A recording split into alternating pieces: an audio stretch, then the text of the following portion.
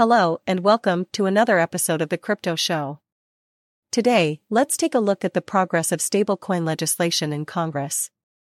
Stablecoins are a type of cryptocurrency that aims to provide price stability by pegging its value to a stable asset such as a fiat currency or commodity. The popularity of stablecoins has grown in recent years, with several companies and projects issuing their own stablecoins. However, their regulatory status remains unclear, and the U.S. Congress is currently considering legislation to provide oversight and regulation of stablecoins. This proposed legislation, called the Stablecoin Tethering and Bank Licensing Enforcement (STABLE) Act, was introduced in December 2020 by Representative Rashida Tlaib, along with Representatives Jesus Chuy Garcia and Stephen Lynch. The STABLE Act aims to regulate stablecoins by requiring issuers to obtain a banking charter and adhere to certain regulatory requirements.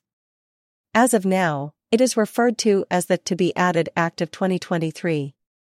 Representative Stephen Lynch, Democrat Massachusetts, attacked the proposed law, claiming that the recent banking crisis highlights the need to keep digital assets separate from traditional finance. The bill requires issuers to maintain reserves that back the stablecoin at a 1-to-1 ratio, ensuring that the stablecoin is fully backed by a reserve of assets that can be easily liquidated. Additionally, stablecoin issuers would be required to obtain a banking charter and be subject to regular examinations by federal regulators to ensure compliance with banking laws. The STABLE Act has been met with mixed reactions, with some in the crypto industry arguing that it would stifle innovation and impose unnecessary regulations.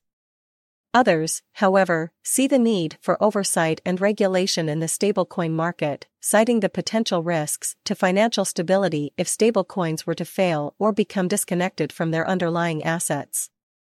Critics of the bill argue that it would limit the ability of stablecoin issuers to innovate and develop new products, as they would be subject to strict regulatory oversight. Additionally, they argue that the bill would make it difficult for small businesses and startups to enter the market, as they would be unable to meet the regulatory requirements. Proponents of the bill, on the other hand, argue that the risks of stablecoins to financial stability are too great to ignore and that oversight and regulation are necessary to protect consumers and the broader financial system. They argue that the bill would help to prevent a repeat of events like the collapse of the Tether stablecoin in 2018, which raised concerns about the stability of the stablecoin market. In conclusion, the regulation of stablecoins is a complex and controversial issue, with arguments on both sides. While some argue that regulation would stifle innovation and limit market entry, others argue that regulation is necessary to protect consumers and the financial system.